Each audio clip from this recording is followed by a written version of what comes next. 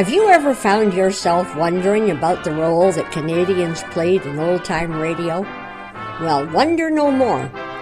During the next 60 minutes, we'll delve into the careers of actors, writers, and directors who went abroad to find work, as well as those who stayed right here in Canada.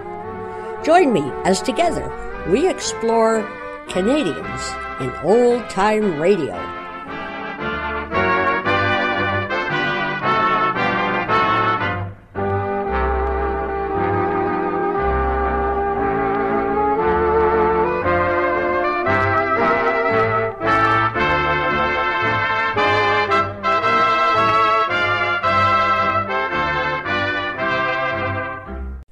Hello there, and welcome. I'm glad to have you with me. I'm Devin Wilkins, the founder and president of COTRA, the Canadian Old Time Radio Alliance. We're going to talk first about a fellow named Max Ferguson, who worked for the CBC for years. But he was not a happy camper when he got his first assignment. He was given the job of host of a cowboy music show. To begin with, he didn't like cowboy music. And he did not want to be heard by his friends as the host of a cowboy music show. So he decided he was going to create a character named Rawhide. And Rawhide was the one that hosted the cowboy music show. Well, the CBC liked what he was doing and invited him to Toronto so that his show could go national. And so he called this character Rawhide, and as things evolved over the years, he developed and created other characters like Marvin Mellowbell, who was a reporter that thought that nobody else had a better radio voice than he did. I want to play for you a thing that Max put together for March 24th of 1961, and he is interviewing the Easter Bunny. So here's Rawhide from March 24th, 1961.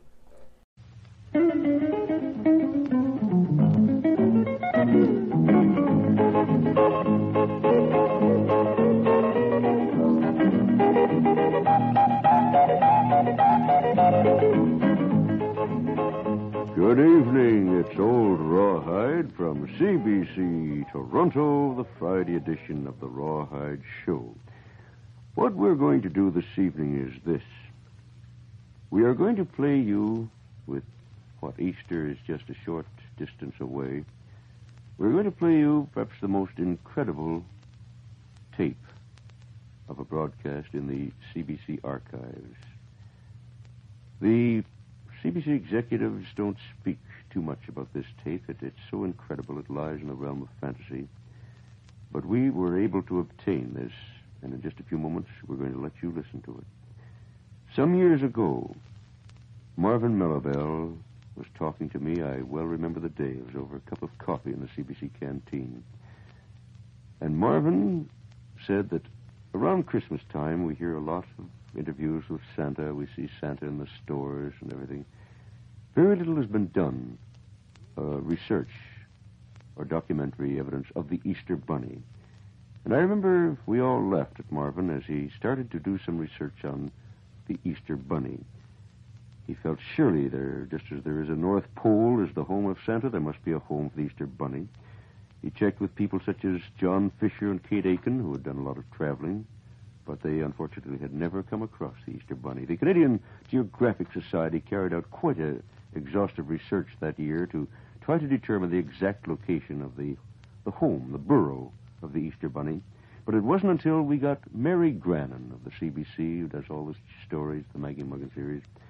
She and Mr. McGarity and Fitzgerald Fieldmouse proved invaluable. Mr. McGarity, the man who worked in the garden with the hoe, I'm sure you all have heard of him. He's a friend of Maggie Muggins.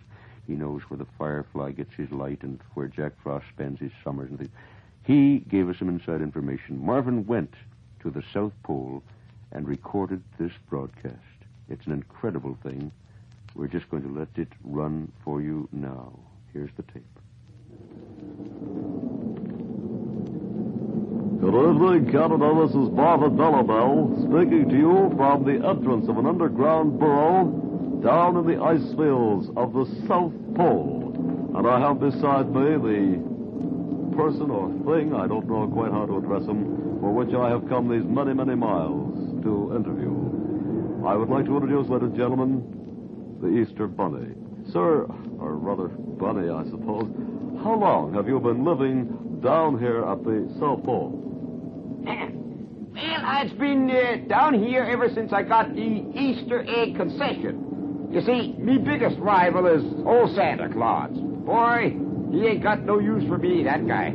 You see, years and years ago, this would be upwards of 50 years ago, I used to work for old Santa. Santa? Yeah, well, okay, Santa. I was one of his little elves up there at the North Pole, making toys all year round. And a couple of, about 50, 60 years ago, I got fed up. Well, I mean, there's no chance of advancement. There's no 5-day week.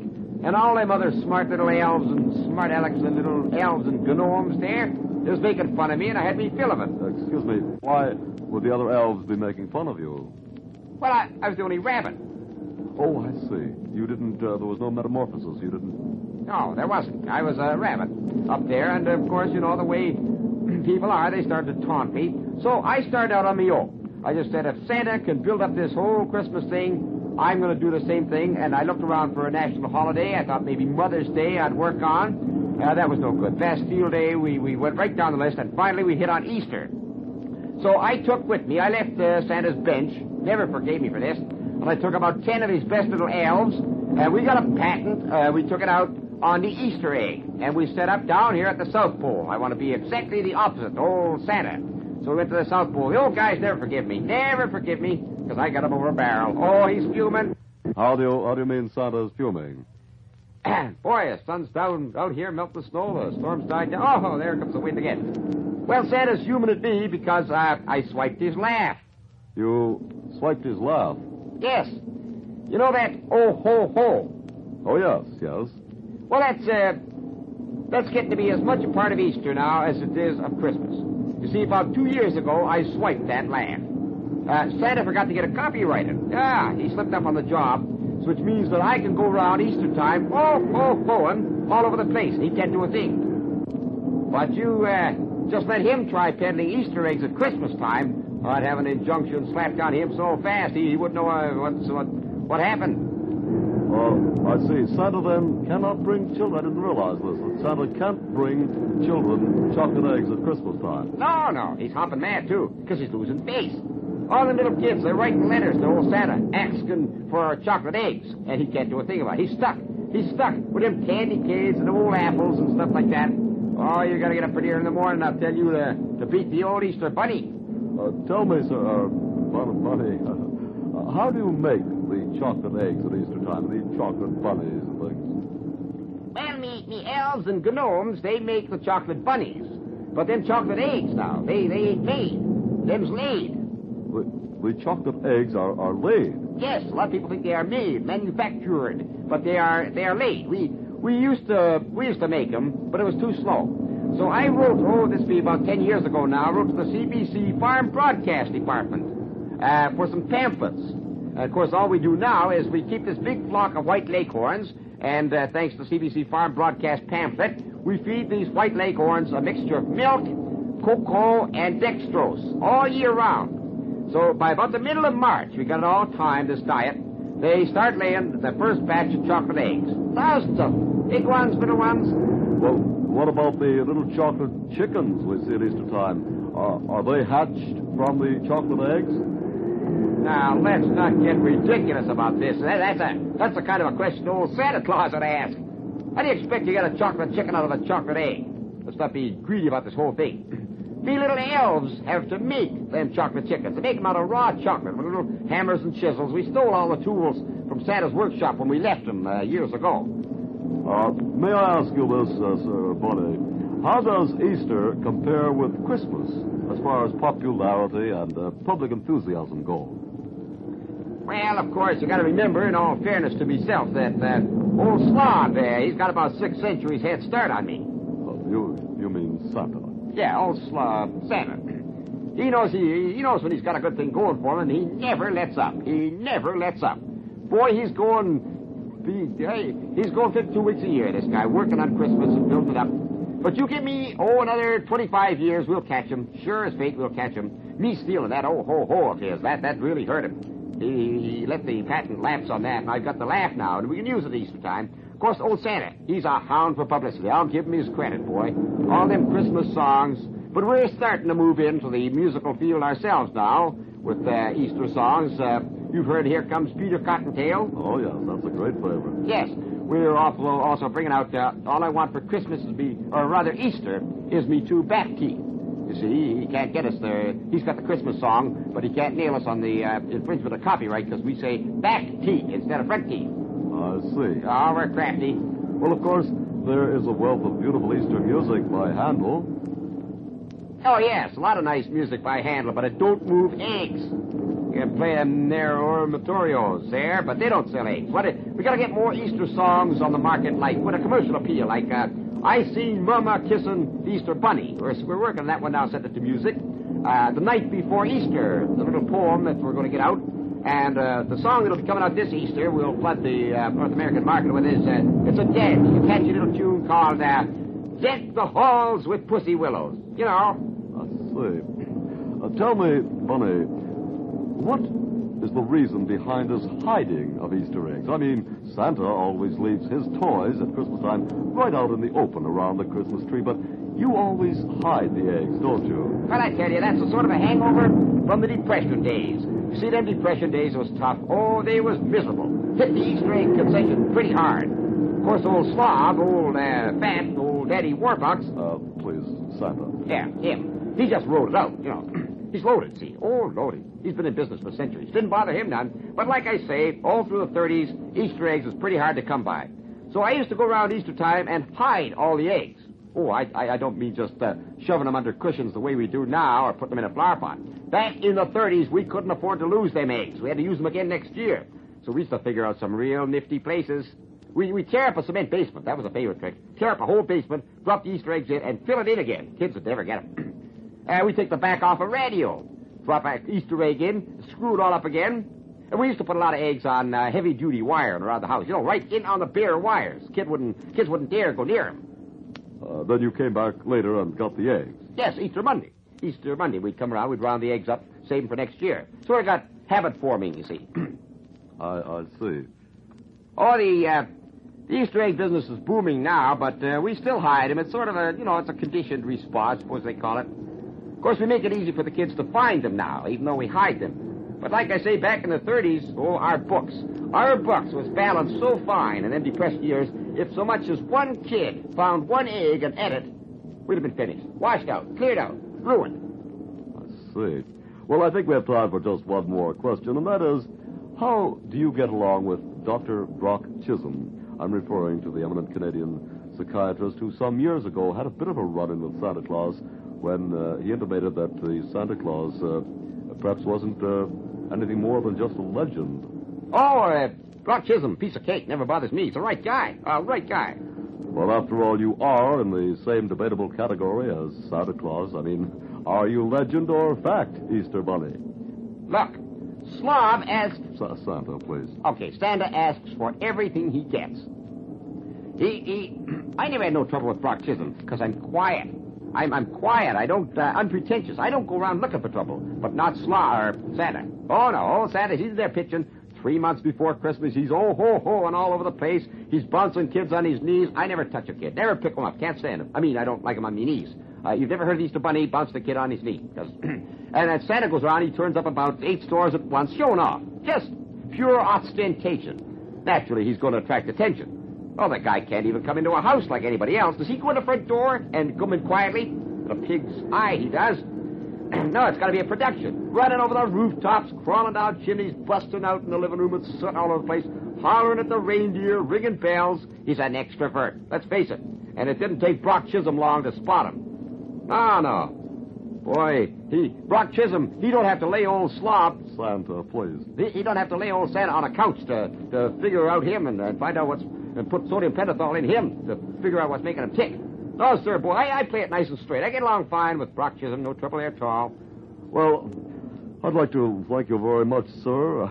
Sorry, Bunny, for letting me talk to you on this roving reporter broadcast. Well, it's been a pleasure. I'd like to give you as an egg to take back to your kids or something, but like I say, I mean, we've only been in the business about 50 years. We're building it up, and, of course, we're just sort of feeling our way along. You know, we're not too flush, old. Don't worry about giving me an egg at all. You don't have to feel badly about that. Well, that's, I mean, if this was the North Pole, you'd be staggering out here with bicycles, electric trains, toys, you know what I mean, ostentation. Big production, big operation, public relations there. Madison Avenue touch there, old Slob's working. Santa.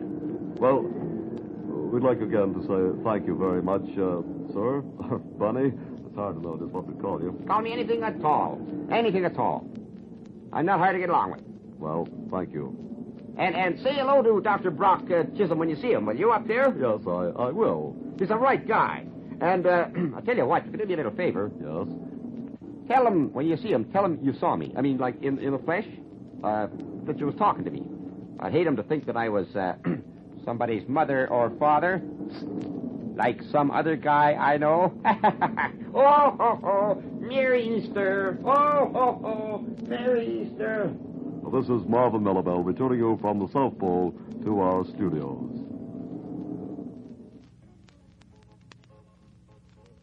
Well, that is a replaying of this incredible tape that is dwelling in the archives of the CBC. The year Marvin found the Easter Bunny. We've tried on occasion since. Tom Benson has gone out desperately anxious to find that, but nobody has ever found him since. But that doesn't mean he isn't down there in his little burrow in the South Pole with his little elves making Easter eggs for you folks out there in Radioland. We hope you'll join us on Monday when we begin another week of The Rawhide Show. This is the CBC Radio Network. So there you have Marvin Mellibell's interview with the Easter Bunny. We do have some time before we go to our Canadians Abroad segment. So on the same vein of country music, let's hear from Hank Snow as he sings Here Comes Peter Cottontail.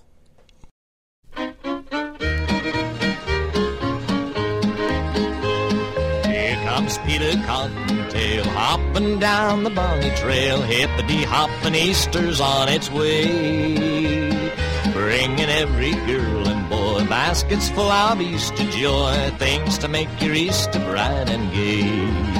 He's got jelly beans for Tommy, collared eggs for Sister Sue, there's an orchid for your mommy and an Easter bonnet too. Oh, here comes Peter Cottontail, hopping down the bonny trail, hippity-hoppity, happy Easter day.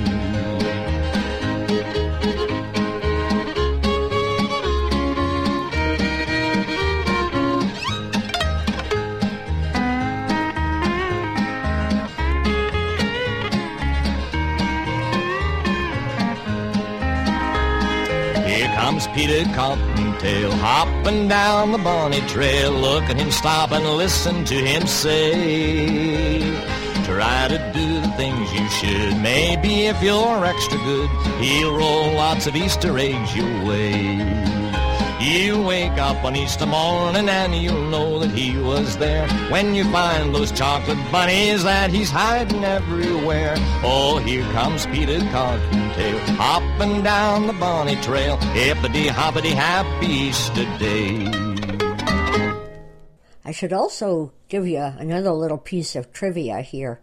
Max Ferguson got into trouble a couple of times because of the disparaging remarks he made about people in Nova Scotia that sang country music, like Hank Snow, who was from the Liverpool area, and Wilf Carter. Boy, did he get peppered with letters when he made not very complimentary comments about both Hank Snow and Wilf Carter. Well, now we're going to hear from the Sons of the Pioneers, and they're going to sing The Old Rugged Cross.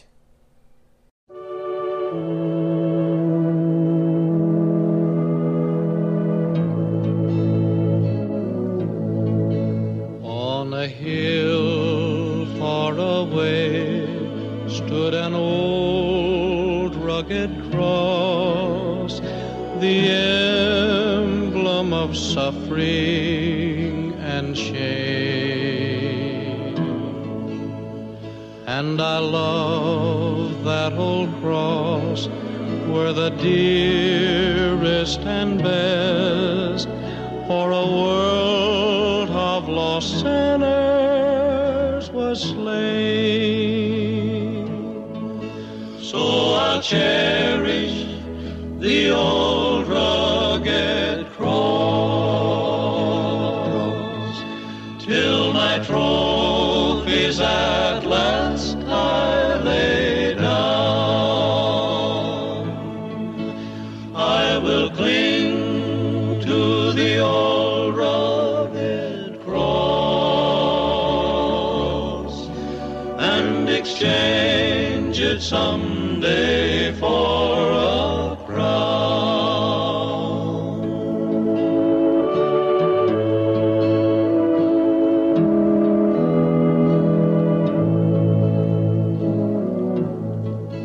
Oh, that old rugged cross, so despised by the world, has a wondrous attraction for me. For the dear Lamb of God left his glory above to bear it to dark Calvary. So I'll cherish the old rugged cross till my trophies at last I lay down. I will cling to the old rugged cross and exchange it someday for a crown.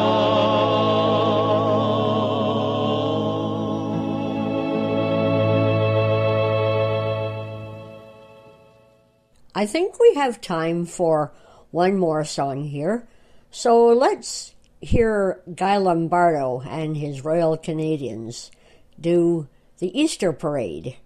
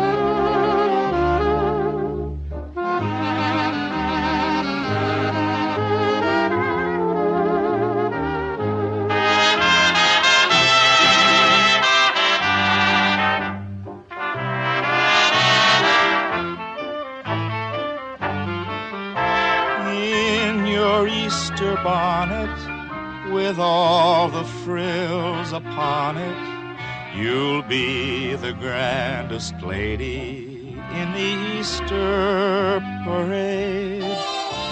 I'll be all in clover, and when they look you over, I'll be the proudest fellow in the Easter parade. On the avenue, Fifth Avenue, the photographers will snap us, and you'll find that you're in the rotogravure. Oh, I could write a sonnet about your Easter bonnet and of the girl I'm taking to the Easter parade.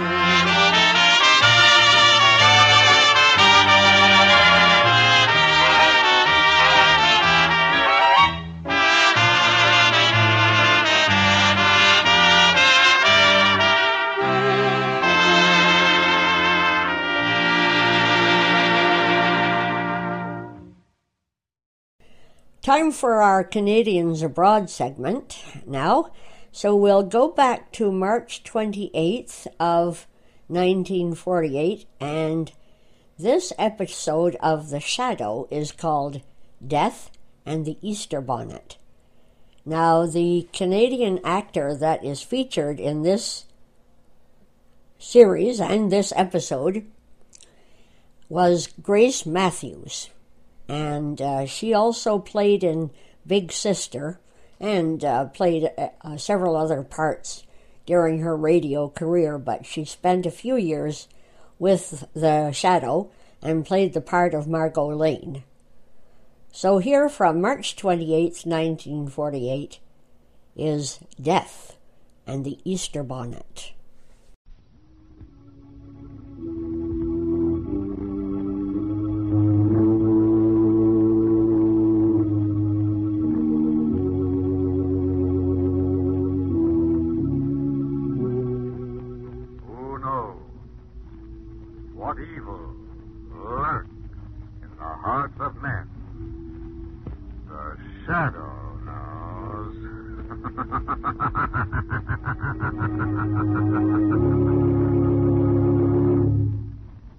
Once again, your neighborhood blue coal dealer brings you the thrilling adventures of The Shadow, the hard and relentless fight of one man against the forces of evil.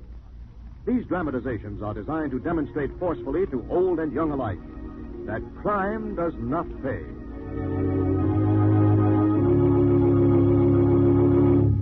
Friends, there has been no interruption in the mining of blue coal. Every working day, the blue coal mines are producing at full capacity. Yes, householders can fill their bins with blue coal this spring and be sure of the same steady, healthful warmth next winter they have enjoyed this year. Because of the shortage of other fuels, the demand for hard coal has greatly increased. And for your safety and comfort next winter, we want to make this suggestion. Place your order this spring, the sooner the better, for the coal you will need next winter. Don't take a chance. Call the nearest blue coal dealer tomorrow and ask him to schedule your spring delivery of blue coal, America's finest hard coal.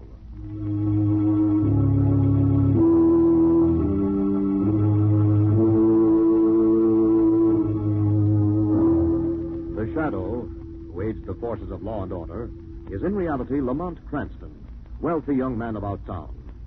Years ago in the Orient, Cranston learned a strange and mysterious secret: the hypnotic power to cloud men's minds so they cannot see him. Cranston's friend and companion, the lovely Margot Lane, is the only person who knows to whom the voice of the invisible Shadow belongs. Today's drama, Death and the Easter Bonnet.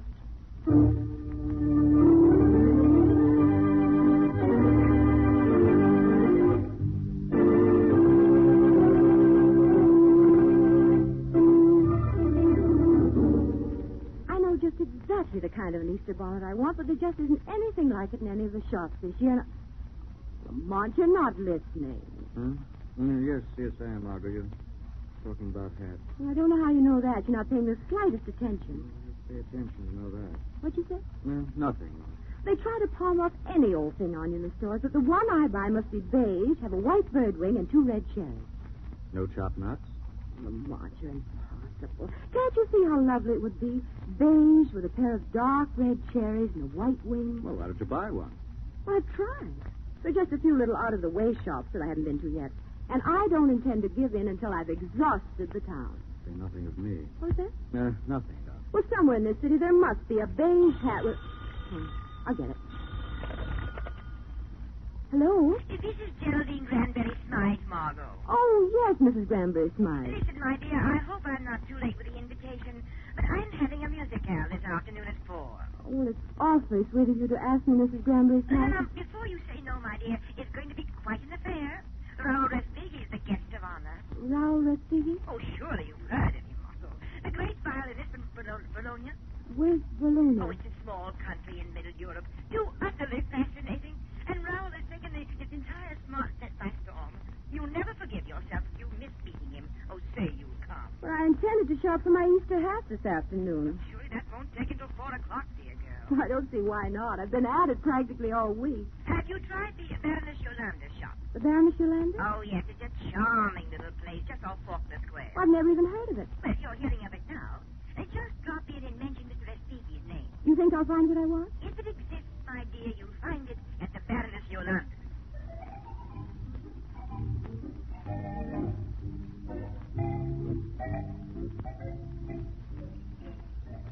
This is it, Lamont. The Baroness Yolanda shops at London, New York, and Southampton. I suppose you pay once for each shop. Well, you could hardly expect a woman like Mrs. Granberry Smythe to recommend a bargain basement. Yes?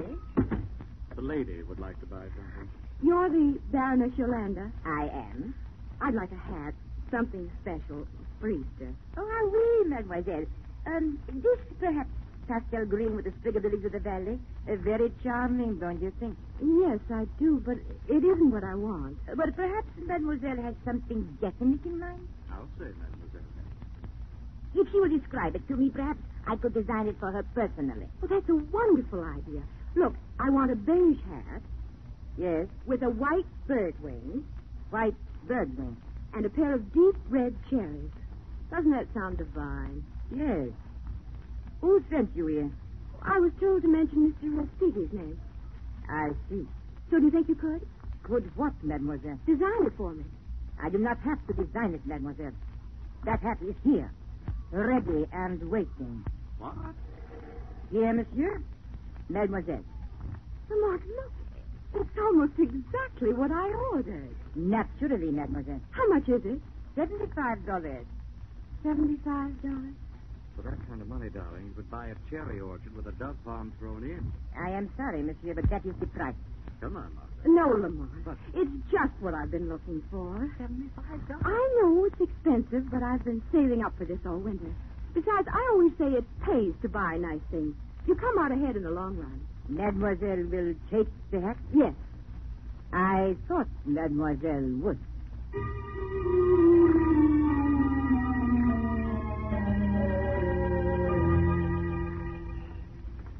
You don't think that was a little on the extravagant side, Margot? Just wait till you see how other women stare. If that's what you're after, you get better results wearing a picture of Gregory Peck on your head. You know, darling, you're very bright about most things. But when it comes to women's hats, you suddenly go blank. I'm sorry. Nothing more to say. I beg your pardon. What's that? I said I beg your pardon, but I couldn't help noticing your hat. You see? It's the most charming thing I've ever looked at. Do you mind if I ask you where you got it? Not at all. I just bought it at the Baroness Yolanda's, right across the square. I see. I hope you'll forgive my intruding. Don't mention it. She has some very lovely things. Drop in and look them over. Thanks, I intend to. Take your life savings with you. Lamont. Yes? I want a hat. Oh, oui. Perhaps you would I like know a- what I'd like. I'd like a beige hat with 2 red cherries and a white bird's wing. What? I wasn't told I had to repeat it. Who sent you here? Respighi. Where's the hat? I... Where is it? Why, I'll tell you where it is. You sold it. You sold it to that girl who just walked out of here. It's quite ridiculous, you know, Sherry. She asked for it. She knew everything. Even Respighi's name, mind you. Who is she? But that I don't know, Sherry. Who's she working for? That I don't know Oh, either. this really is incredible. Eh bien, I have made a mistake, ma chère.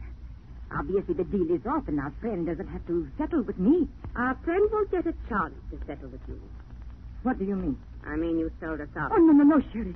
It was a mistake, just a little silly mistake. To prevent further silly mistakes, I'm going to settle with you myself. A gun. No, please, put it away. I am so terribly afraid of guns, Sherry. Too bad. But this is the last one you ever have to be afraid of. Sherry.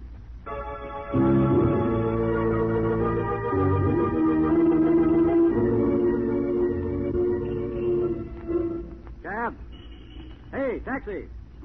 Dear, we've been trying to get a cab for the last half hour. Not quite, Margaret. Well, the last 10 minutes, anyway. Cab. Oh, here's one. At last. All right, my lady, hop in. Come on. You might as well tell him to drive on. What do you mean? I've just discovered that I left my gloves in the Baroness Yolanda's shop.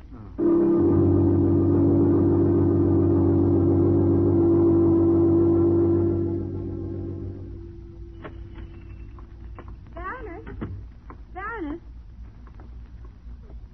Doesn't seem to be here. She doesn't seem to be here, Margaret, but she is. Where?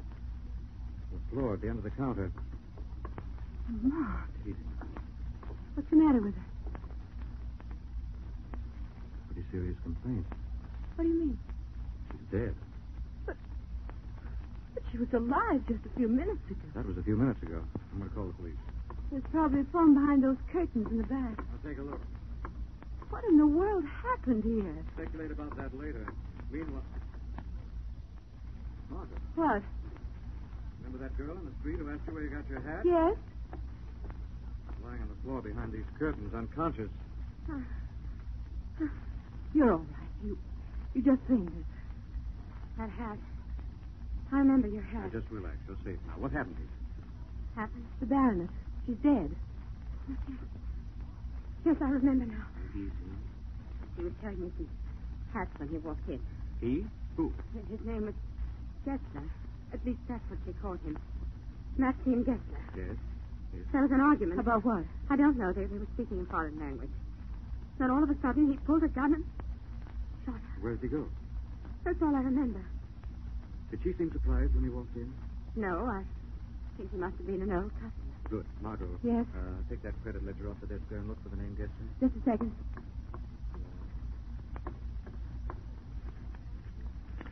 E-S-G. Gabby. Daniel. Here it is. Gessler. Maxine Gessler. Any address? Yes. 1041 Fairfax Street. Are you strong enough for the trip to Fairfax Street? Yes, I think. Lorne, I thought you were going to call the police. I am. After I've interviewed Mr. Maxim Gessler.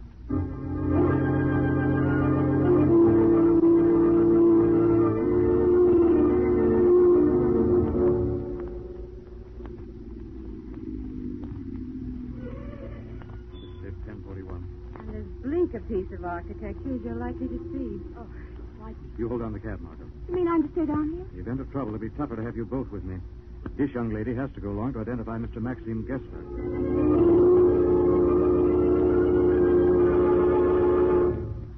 Right there. Look, on the bell there. Maxim Gessler, apartment 2C. All right, come on now, as quietly as you can. Have you got a gun? No. What? Don't you think you should have? In a spot like this, the element of surprise is worth more than heavy artillery. There we are, 2C. You step to one side in case there's any trouble. What trouble? There won't be any trouble if you keep your hands in the air. Yes, just so. And show proper respect for this very admirable firearm. Gessler? Maxim Gessler at your service, sir. And in case you have not been properly introduced, the young lady at your side is my very able compatriot, Miss Nadja Sentlow. Get inside. A trap, I take it, Miss Sentlow? I'm sorry I had to lead you on, Mr. Cranston, but you'll forgive me when you see how much we need you in our business. Good work, Nadja. I took some fast thinking to get them here. When you phoned, you spoke of a young lady who had the hat. Yes, she's downstairs in the cab. I see. Here, take the gun. Thanks. Just keep Mr. Cranston occupied while I fetch the young woman. No. Out of my way. Take your hands off Margot Lane. Not yet. Yes? I'm going to have to use violence with Mr. Cranston here. If he tries to defend himself in any way, shoot to kill. Understand? Yes, Maxine. You have made this necessary. Sir!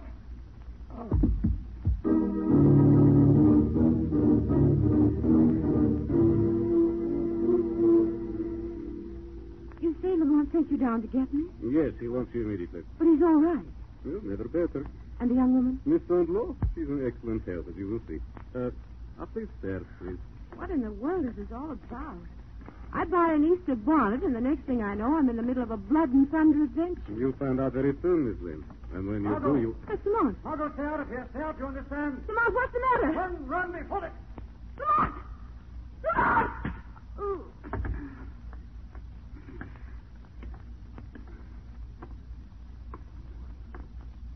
Open the door, Nadia. I had to stop him, Maxine. I understand. I had to pacify Miss Lane. Getting quite excited. What did you use? Blackjack. I trust I did not damage her lovely Easter bonnet.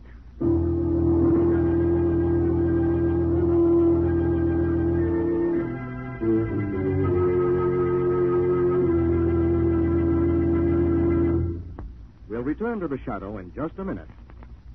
Friends, there has been no interruption in the mining of blue coal. We're glad to be able to tell you this because it means you'll be able to fill your bin this spring and be prepared against a possible fuel shortage next winter. Now, here's another important springtime suggestion.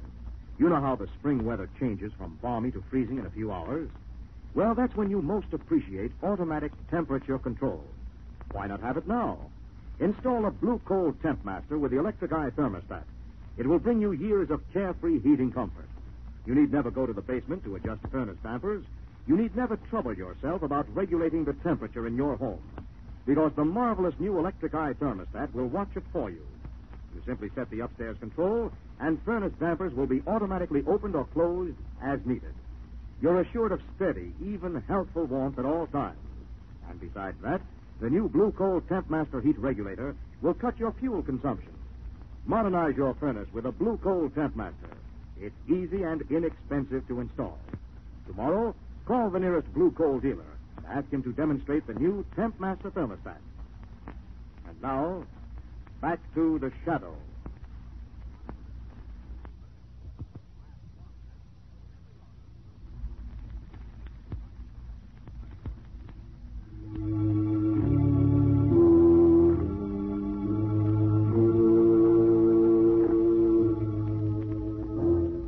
When Margot came to, she discovered that she and Lamont had been dragged into a back room of Gessler's flat.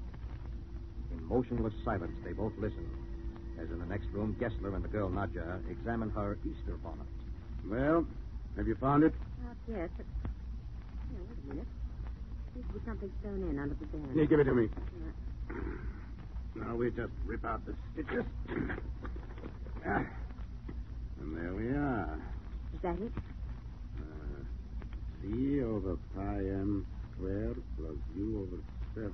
Yes, that's it. Yes. Oh, wonderful. Our friend should be very pleased, eh, Maxine? Let us hope so. Tell me, our friend, is he going to be late? Let's see. He is his usual punctual self. He will be here within a minute. You think he'll have our money with him? I'm sure he will.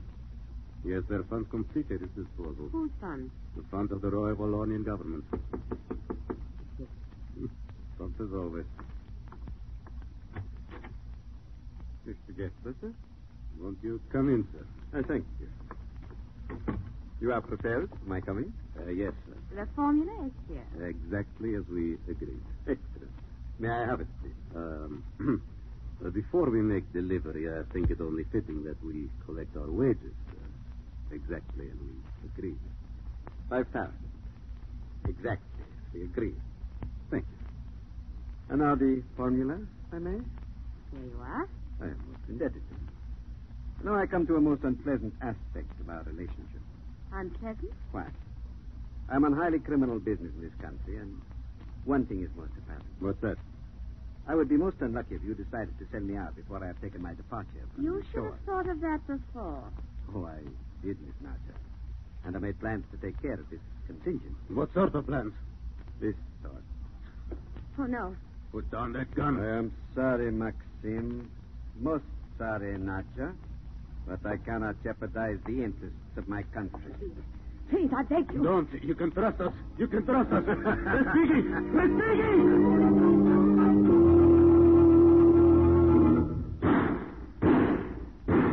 Lamont! Easy, darling. Shot. What's happened out there? I've got all too clear a picture. Stand back. Why? I'm going to smash this door. Help! Friend seems to have taken care of both. He shot them. Did you hear what Gessler called him? Respighi. Yes. Raul Respighi. That is his name. Gessler. He thought I would betray him, and now I shall live up to his expectations. Now listen. The formula sewn into the head was stolen from a United States government laboratory. What? It gives complete instructions for the building of the midget cyclotron. Midget cyclotron? The last development in the cheapest and quickest method of producing atomic weapons. Where can we find Respighi? Where is he going? Going. You will find him 642. Yes, yes. Yes. Too late. Yes. He's dead. 642. What does that mean? So Respighi is gone. I don't understand. Neither do I. All I know is we've got to stop him. Let's call the police. That's too late. He'll waste no time being on his way now that he's got that formula. It's up to us. Margot, Yes? you heard about Respighi only this morning. Yes. Through Mrs. Granbury Smythe. See. You mustn't forget your manners, darling. My manners. A nice little girl would call up and apologize to Mrs. Granbury Smythe for missing her afternoon musicale.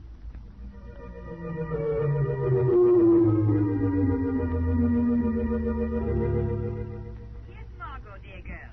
I'm afraid I won't be able to get to your musicale this afternoon. Oh, that's quite all right, dear. In fact, it's just as well.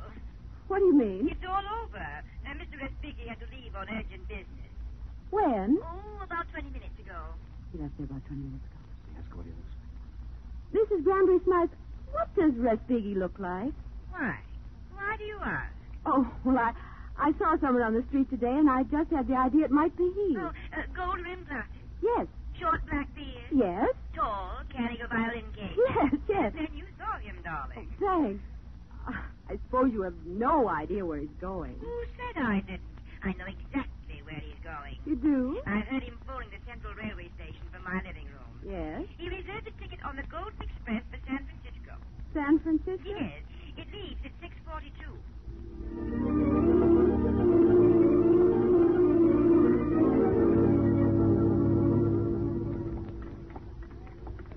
What time does the clock say?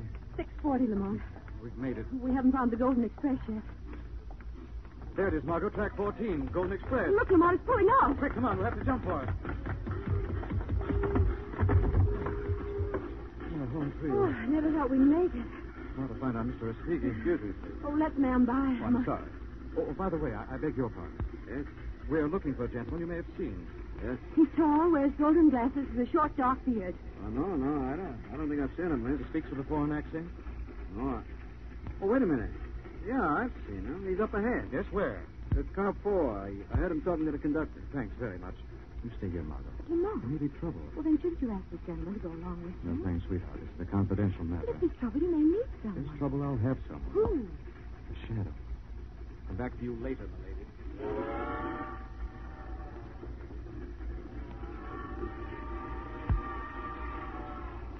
What's up, man? It's a very serious matter. Who's this guy looking for? His name is Respighi. Raul Respighi. Raul Respighi? Well, why don't you say so? What do you mean? The guy in car 4 isn't Raul Respighi. I've seen pictures of him. And Lamont's off in a wild goose chase. Respighi's a concert violinist, isn't he? Yes. There's a violin case here on the platform. Where? Yeah, right here. See? Oh, There's a tab on it. what does it say? Well, Mr. R. Compartment 3. Mr. R. Respighi. Where is compartment 3? Next car. You want to have a look? Will you go along with me? Delighted.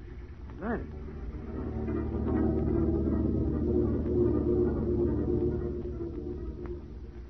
Here we are. Compartment 3. Hello in there. Nobody home. Try the door. What's that knock? Huh? Can we go in? Yes, quick. Now, we've got to work fast. Maybe right here in this room. You sound like somebody in a spy movie. Well, no wonder. What we're looking for is some confidential government papers. Really? How confidential? They're practically invaluable. Not by any chance a secret formula for a midget cyclotron. Why, yes. How do you know? Because I happen to have it here in my wallet. I thought it wisest to remove the glasses, beard, and accent until I'm safely out of America. I'm a very cautious man. That's Speaker. And I'm sure you would have been wiser to have kept your lily-white nose out of this situation entirely. But since you have not, being such a cautious individual, I shall have to take rather definite steps. If you pull that trigger, they'll hear you outside. I hardly think they could above the noise of the rails. They could hear if I screamed. Perhaps, but it would do you no good. I have bolted the door on the inside. You amuse me, young woman, trying to play at intrigue with a man whose business is intrigue. However, amuse me though you do, I can no longer afford the luxury of your presence. Please don't! Please don't! Don't! What happened? What's going on here? The window suddenly broke. Something crashed through the pane. But there's nothing inside. I don't understand. What happened to your accent, Mr. Espighi? What was that? Shadow. Who's that talking? I cannot see anything. I am the Shadow. Now take that formula, Espighi. Don't come near me. Now take that formula. You touch me, I'll pull this trigger and kill this young woman before your eyes. No. I don't think so. I assure you I will. It may interest you to know that when Mr. Cranston discovered there was no man fitting the description he gave you in car 4, he wired ahead to the next stop to have you picked up. What difference does that make? She'll be dead before we reach the next stop. We are at the next stop. What? The train has stopped, Espighi. And if you turn around, you'll see there are 3 American-made police revolvers leveled at you through the broken window.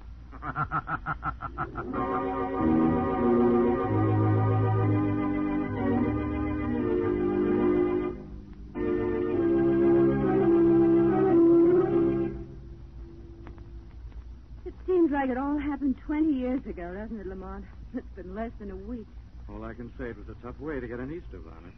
No, I'll get it. Right. Registered later for Miss Margot Lane. I'll take it. Sign here. There you are.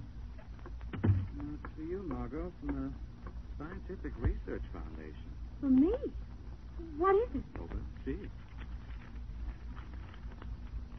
Lamont, look. In recognition and reward for your effort in retrieving invaluable paper of a secret and confidential nature, we enclose a check for $500. Oh, that ought to teach you, Lamont Cranston. Teach me what? The hat cost me $75, didn't it? Yes. And the check is for $500. So I'm $425 ahead. You see now, don't you? See what, though? That I was right. It pays to buy nice things. To come out ahead in the long run.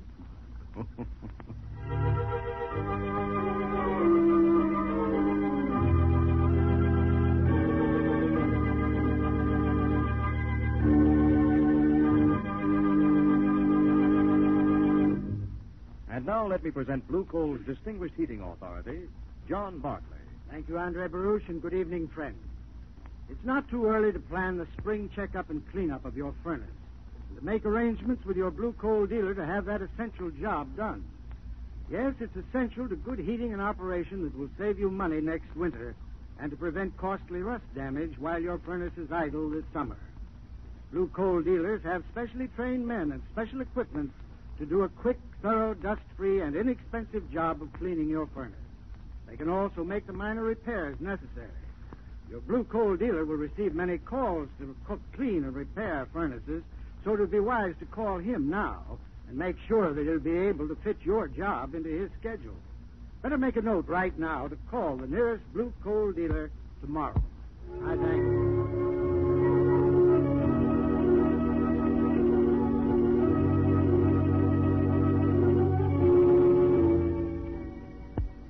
This story is copyrighted by Street and Smith Publications, Incorporated. The characters, names, places, and plot are fictitious. Any similarity to persons living or dead he is purely coincidental. Again next week, the shadow will demonstrate that the weed of crime bears bitter fruit. Crime does not pay. The shadow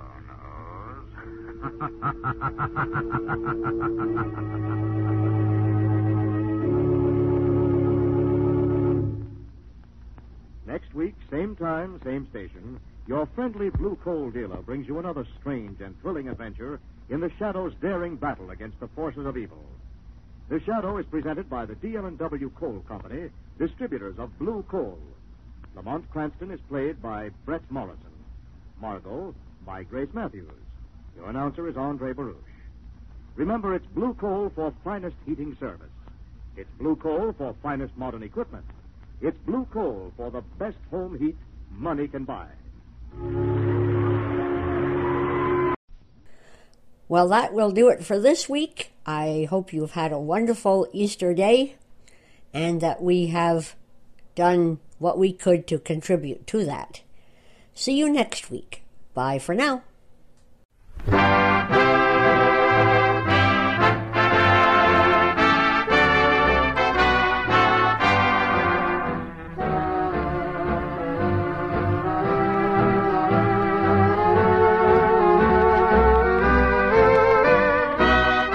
If you've enjoyed the shows you've heard during the past hour, be sure to tune in again next week, same time, same station, when once again we'll listen to programs that are remembered today thanks to the involvement of Canadians in old-time radio.